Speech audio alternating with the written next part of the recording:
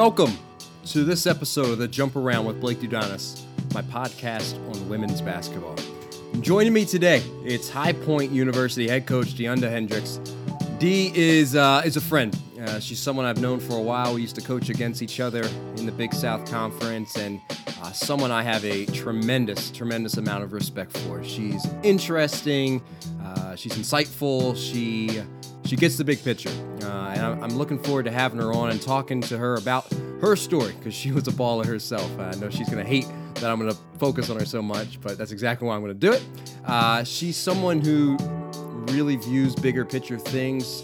She talks to her teams about things going on. She approaches and handles things a little bit differently than I think a lot of coaches do. So I'm really excited to have her share some of those things with you all. She's been at High Point for 7 seasons, has really done a good job, consistently has that program in the upper part of the Big South Conference. So we'll get her on the phone here in a minute, and we will be right back.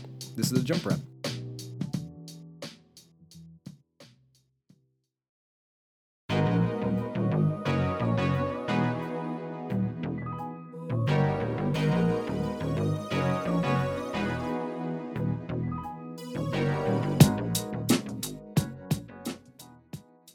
And welcome back to the Jump Around, and joining me, it is High Point head coach, DeUnna Hendrix. Coach, I appreciate you joining me. I told people in the open, I love talking to all these interesting people from around the game, but it's always a pleasure to have someone on that I can call a friend, and that's what you are, and I'm happy to have you here. So thanks for joining me today. No, thanks for having me. I'll be honest, I had a mama I made it moment like when you reached out, so I appreciate the opportunity. Of course. I appreciate you listening and being so supportive. And now I'm going to do something I know you're going to despise. I'm going to just go down your bona fide list and brag on you and make you talk about yourself. So this is going to be good. It's going to be fun for me. Yes. It's going to be tough. You were a pretty good player. I think that's a fair thing to say. In high school and in college, you had a couple accolades to your name. I am curious that when you're in high school, you're in Indiana, you are getting all these accolades. When you go to the University of Richmond to play, what did you foresee your career being, and what did you see your post-playing career being like? Man, I'll be honest with you. I think I knew I wanted to coach before I even knew I wanted to play, as crazy as that sounds. Coming from Indiana, it's a basketball state. It's the basketball state. I'll argue anybody with that. But yeah, we sit around the dinner table and talk basketball, and I wasn't the fastest, I wasn't the tallest, and so I knew having IQ was important, and I wanted to know how to play the game and, how to defeat my opponents. And so I knew I wanted to coach way before I knew I wanted to play. I was just fortunate enough to have a pretty successful high school career with the help of a lot of great teammates, and then found the University of Richmond. When you were a kid, what did you want to do when you grew up? Coach. Coach. My mom coached. She sort of coached a lot of AAU programs. My uncle, who acted as if, he was my dad, he was around us a ton, and he coached, so it was just sort of a pipeline, a bloodline of coaches, and all my cousins played, so we had a lot of competitive Christmases and Thanksgivings. So yeah, basketball in the blood, and that's what I want to do as coach for sure. I believe you. I believe what you're telling me, but I also have some information that we need to clear up then, because I have been told that maybe you wanted to coach, but I've also been told that in part you wanted to be a globetrotter. And I have been told that you used to make your sister charge neighborhood kids to watch you perform. Please tell me that's true. Listen, I've always been a hustler. It's true. Man, I'm trying to figure out who you talk to, but don't worry about it. Yeah, that is true. That's definitely true. We had an unfinished basement in my old house when I was a kid. And, the Harlem Globetrotters, they put on the show, right? They were the best show in town. And so I sort of learned all the tricks of the trade and I definitely knew who Lynette Woodard was, being the first female Harlem Globetrotter, and really just admired her, growing up as a kid and the history behind all of it. And so I put on my own shows. I charged 25 cents at the door. My sister was both the admissions person and security. It was about business, That's amazing. Oh my gosh.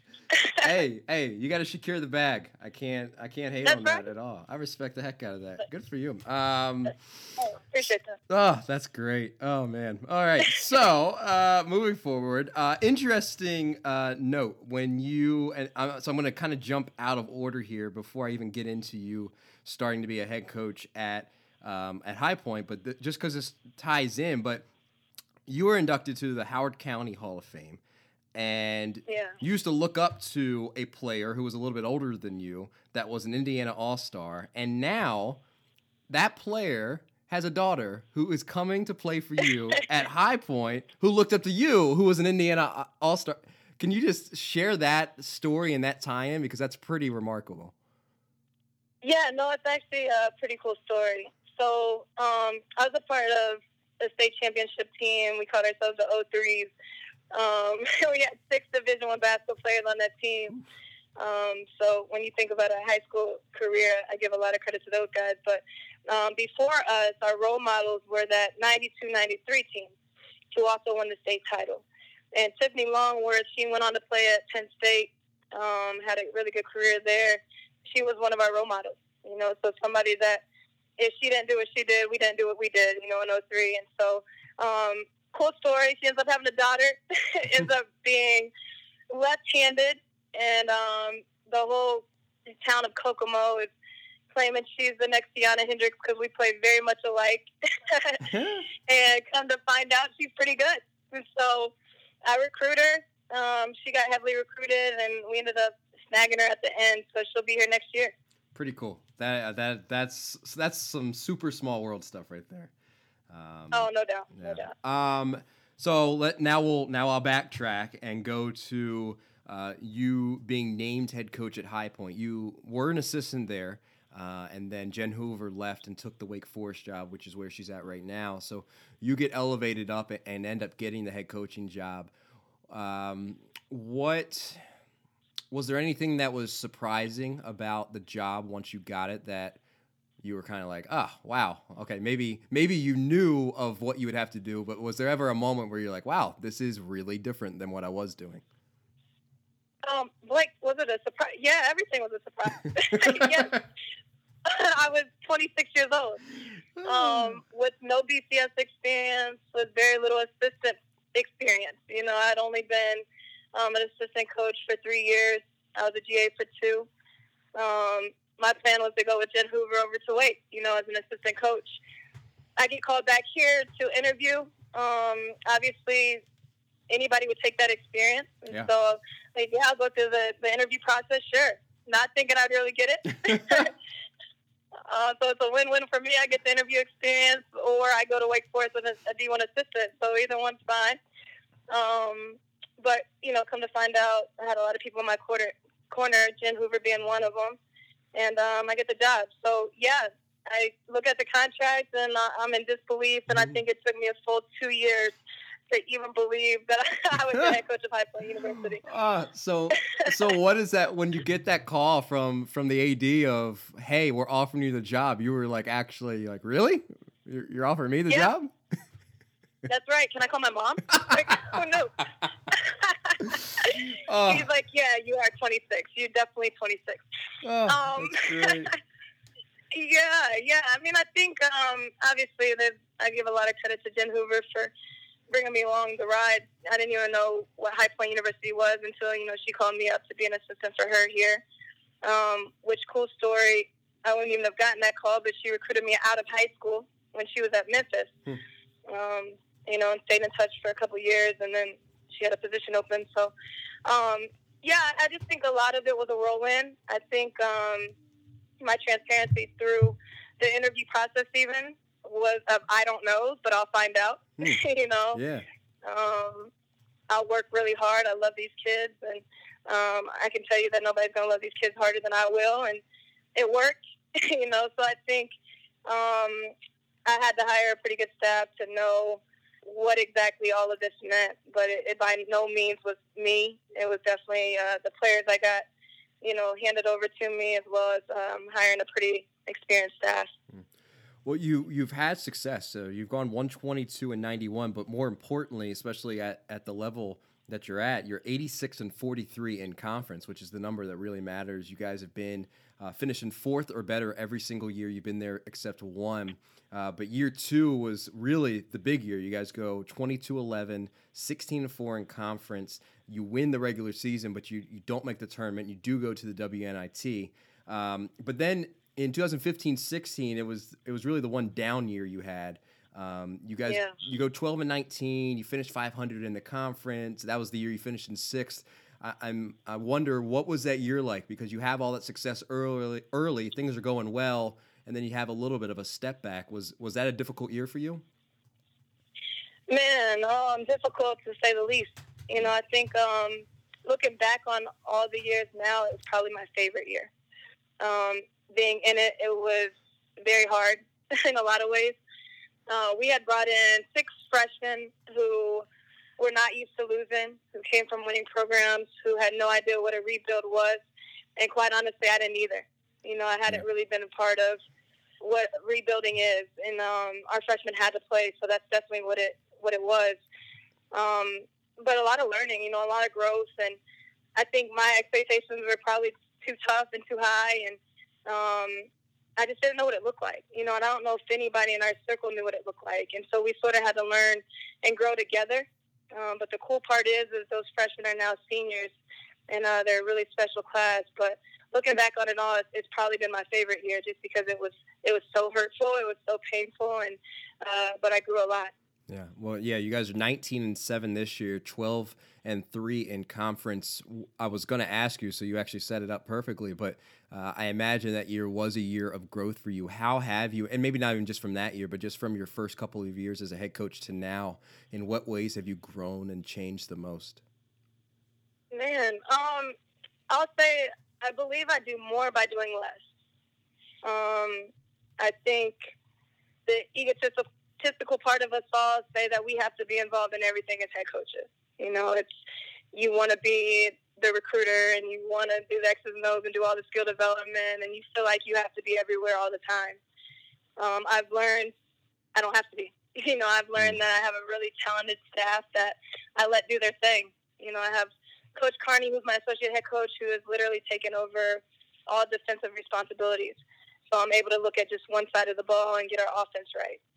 I have a very young, talented coach in Coach Young, who does all our skill development for me. I have let Jenna Burkett, who's been with me now 6 years, do all our recruiting. And so I'm trying to really be laser focused in what I am doing. But I think the biggest part of my growth has been relinquishing myself to those responsibilities and delegating, and hiring a really talented staff, and then recruiting really talented kids that are also, really upstanding individuals.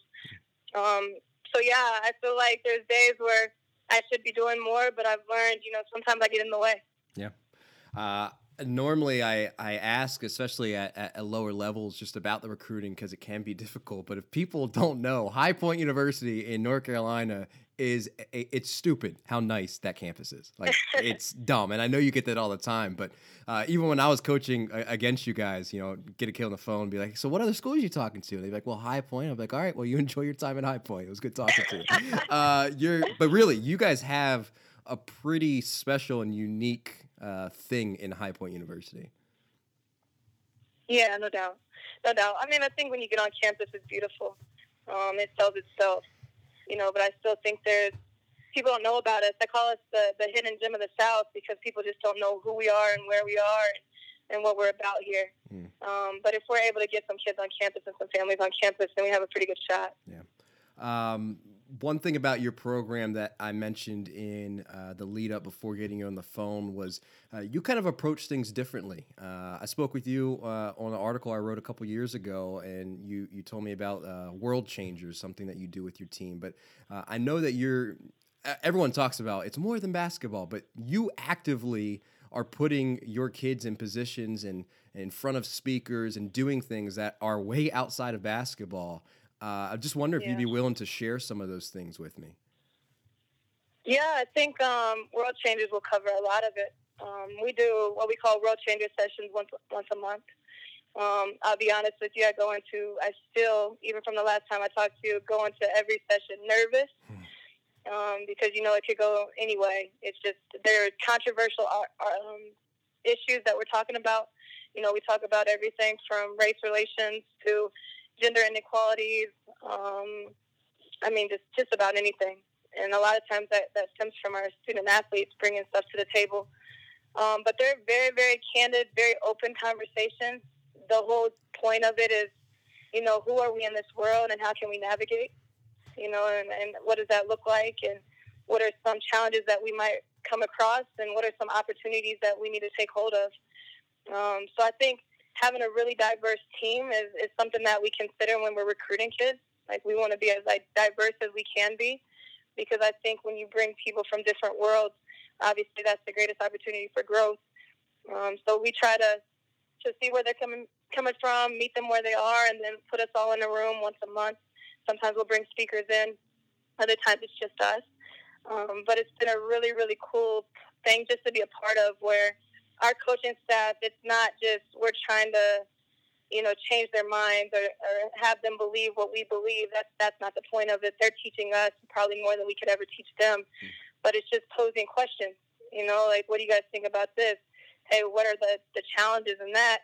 And they talk, so a lot of it's like mock interviews. We've done everything from research and articles to mock interviews to acting like we're in the airport and coming across different type of people, and what's our initial reaction of what they look like, their appearance, and how we judge them based on their appearance. So it's a really, really cool thing that we do once a month.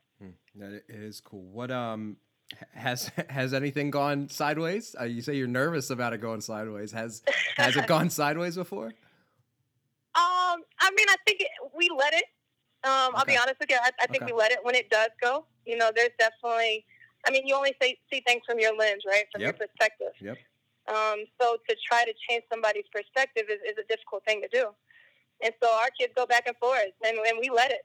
We let it be, because at the end of the day, when you walk out of that room and you come across people with different perspectives, you're not trying to shut down their perspective. You're trying to open your lens, and create a new one. And so I think at the end of it all, I try to bring us back to center and say, you're going to be who you are in this world. I'm going to be who I am in this world. But the whole point is for all of us to try to instill love, faith, and hope. Yeah. And how can we do that and take the demographics off and just see us for who we are and love one another. Yeah. Well, someone who's instilled those type of things in you, I have to imagine, is your mom, and she was inducted into the Hall of Fame at Truett McConnell, and you actually skipped the first game to go surprise her at that Hall of Fame ceremony, right? I did. My mom's everything to me. She is my superhuman, a superhero, I guess. But yeah, I did. She thought the game got canceled because I would have never missed the game. And so the first 5 minutes, she was very confused of why the game got canceled. So it took me a little bit to get her to understand what was going on. But my mom was an All-American. She won a national title. She was it. So I wanted to see that, and her whole team got inducted into the Hall of Fame. So I wanted to see her with her people, and really, really cool experience. But furthermore, I think it gave our team ownership. We're a senior-laden team this year, so I'm like, hey, y'all got it. You don't need me.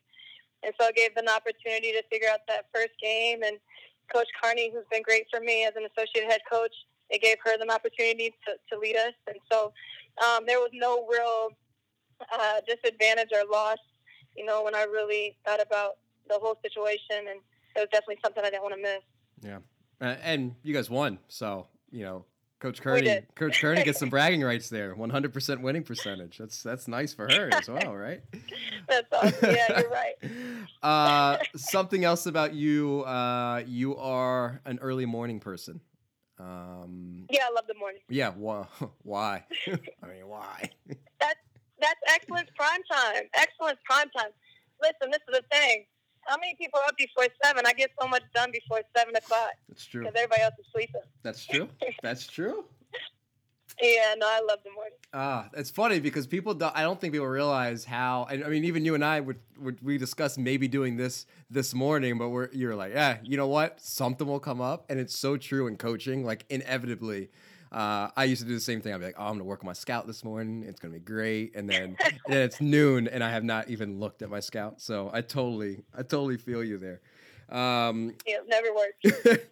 You guys mentioned it earlier, but you're 19-7. You're 12-3 in conference. You guys are playing really well. You've won 4 straight, and really, if you go back to towards the end of January, starting with that win at Campbell, you've only lost 1 game in that entire gap, and it was to Radford, who's in first. Why and how are you guys playing so well, especially at this part of the season when it matters the most? Yeah, I think I just had lunch with one of my seniors, and I sort of asked her the same question. You know, how are we performing so well right now? What do you think? And I really think they've bought into. I think everybody says it. You know, it's one possession at a time. It's one day at a time. But they've bought into that. You know, and I don't know if one of our kids on our roster know the standings. They don't know how many games we've really won. Like, if you ask them our record, I don't know if they could tell you. It's really, really cool. You know, it's really cool because at the end of the day, I think obviously everybody wants to win a championship and everybody wants to have a good year. But we've gone away from, I think the biggest shift for us has been our language and our terminology as far as we really want to win. We have a huge desire to win, and, you know, there's this burning desire to win. Well, all of that doesn't change the process. So I think a lot of times our focus gets on, we have to win this game, and we really want to win this game.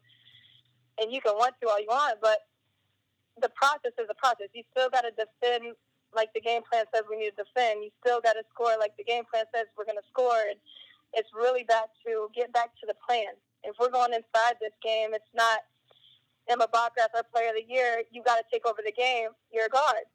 No, you're wrong. Mm-hmm. You know, and just take one game at a time and execute the plan. And let's do that literally one possession at a time. Yeah. With your league, you've got to win the tournament, right, to go to the NCAA tournament. That's something that has eluded you so far in your time at High Point. Obviously, everyone wants to win the conference tournament and make the NCAA tournament. Yeah. But are you someone that you haven't done it yet? Is that always driving you a little crazy, or are you someone that tries to not think about it? I'm sort of abstract and all that. It's like the timing is the timing, whatever. You know, when it's the time, it's the time. Yeah. I think as a competitor, obviously, you want to win every game, you know, and you want to achieve the highest accomplishments and all of that. But I also know that the universe flows like it should, you know, and the time will come when it will. And so we're just really staying with the process. Yeah. What if, and, you know, I always throw in trying to dig deep here. What if you coach the rest of your career and you keep performing well, you have a good program, you're doing good things for your kids, and you never make it? I mean, would that eat away at you once you retired? Man, really good question. I don't know. I mean, I like to think that I still have a ton to learn, you know, and a ton to give, and I want to do that. You know, like, yeah. I feel like I haven't been somebody that's given my all because I didn't know who I was in this coaching thing, you know. So it's taken me a little bit longer to establish an identity. Yeah. To really know how I can give the most to these kids and give the most to my staff. And I think once I figure that piece out, everything else will take care of itself. So I just want to learn how to do that first, and everything else will be great. But I'm focused on that. Yeah. You had a number of coaches that you've worked with, played for throughout your career. Is there any one or two that kind of stick out as being really impactful for you, even above the rest of them? Yeah. I think Coach Boyle obviously recruited me at University of Richmond and showed me a whole new world, you know, just a Midwestern girl who hadn't seen much else. She convinced me to get on the plane and see the East Coast, and I haven't left since. So there's that. But Coach Boyle, she's amazing, man. She's been everything for me. But right along with her has been Coach Gottlieb out at Cal Berkeley. I could probably go on and on about Coach Gottlieb, but I think I'm definitely, undoubtedly who I am because I saw Coach Gottlieb be who she was, and she never deviated from who she was. just as a person and how much she cared and being completely genuine to who she was and true to her. And she's been so influential in so many ways, and there's still things that she'll do that I'll text her and say, you're pretty amazing, and I'm so grateful. But I think those two, Coach Boyle and Coach Gottlieb, have probably been the most influential in my coaching career, just by being genuine people who truly care about everyone around them, and on top of it have really good basketball minds. So I got blessed to be around those two. Yeah. Something else I need to discuss with you, because I'm really interested in this, is no, it's okay. I hear you. You already know it's ridiculous. I hear you're a big fan of a new air fryer that you got. Oh man! And I'm really, I'm really good. My research department is top notch. I am really interested in this and have had this discussion with my wife. I'm like, this looks pretty cool, and so now I need to hear your testimonial about this. Listen, remember when I was talking about my side hustles as a kid? Yes. Yes. I'm still side hustling, with being a air fryer salesman, because clearly I've gotten everybody in that department to buy one. No, the air fryer. Every coach in America needs an air fryer, because it is like, I don't even know how to explain it. It's like a glorified oven that will cook everything from fish to chicken in 8 minutes. And it feels like and tastes like it's been on the grill. So it has the slightly burnt but crispy feel. Yeah. I know you know what I'm talking about. I do know what you're talking about. I'm trying to tell you, Blake, it's the best you can do. You can throw Brussels sprouts, broccoli, sweet potato, whatever you want in the air fryer. In 5 to 8 minutes, it's done, and it's like you're a chef. Oh man! I'm trying to tell you. What kind do you have? I'm on Amazon. What kind do you have? Oh man, I'm gonna have to get back to you on that. All I don't know. I looked at 8 before I decided on one. So okay. Yeah. Don't worry, I'll shoot you a text. Yeah, let me know, because I got an Amazon gift card I got for Christmas. I've been sitting on it, and I think I might pull the trigger on this. And I'm trying to tell you, you'll thank me later. People think I'm joking. I'm dead serious. I got Amazon pulled up with air fryers, so this is good. Last thing, and I'll get you out of here on this. With your team moving forward, again, you've won 9 of 10. You guys are playing really well, but ultimately, what is it about High Point, about a Coach Hendrix run program that you want people to, what do you want to resonate with people? What would you tell people, hey, this is what we're about, and this is what you're going to get if you watch us? Man, I'll go with the followership concept. We've talked a lot about followership, so I say that because at High Point, we're all in this together. And when I say this, it's everything from basketball to beyond basketball, but we're literally all in this together. So when people talk about player-driven teams, this is a player-driven team. They teach me and coach me more than I can teach them and coach them. So, yes, of course, we give them the guidelines and we lay out the expectations and all that. And but at the end of the day, there's multiple huddles where I'm going to ask them what they want to run on offense. There's multiple huddles where they're telling us what they feel comfortable in defensively. Everything down the line. When we discipline kids, most time I'm pulling 1 or 2 kids in to ask them their opinion and trying to give them, every perspective of what's taking place. And so I think we talk a lot about followership and the fact that remaining neutral in any situation is you're not being a leader or a follower, and neutral is not good.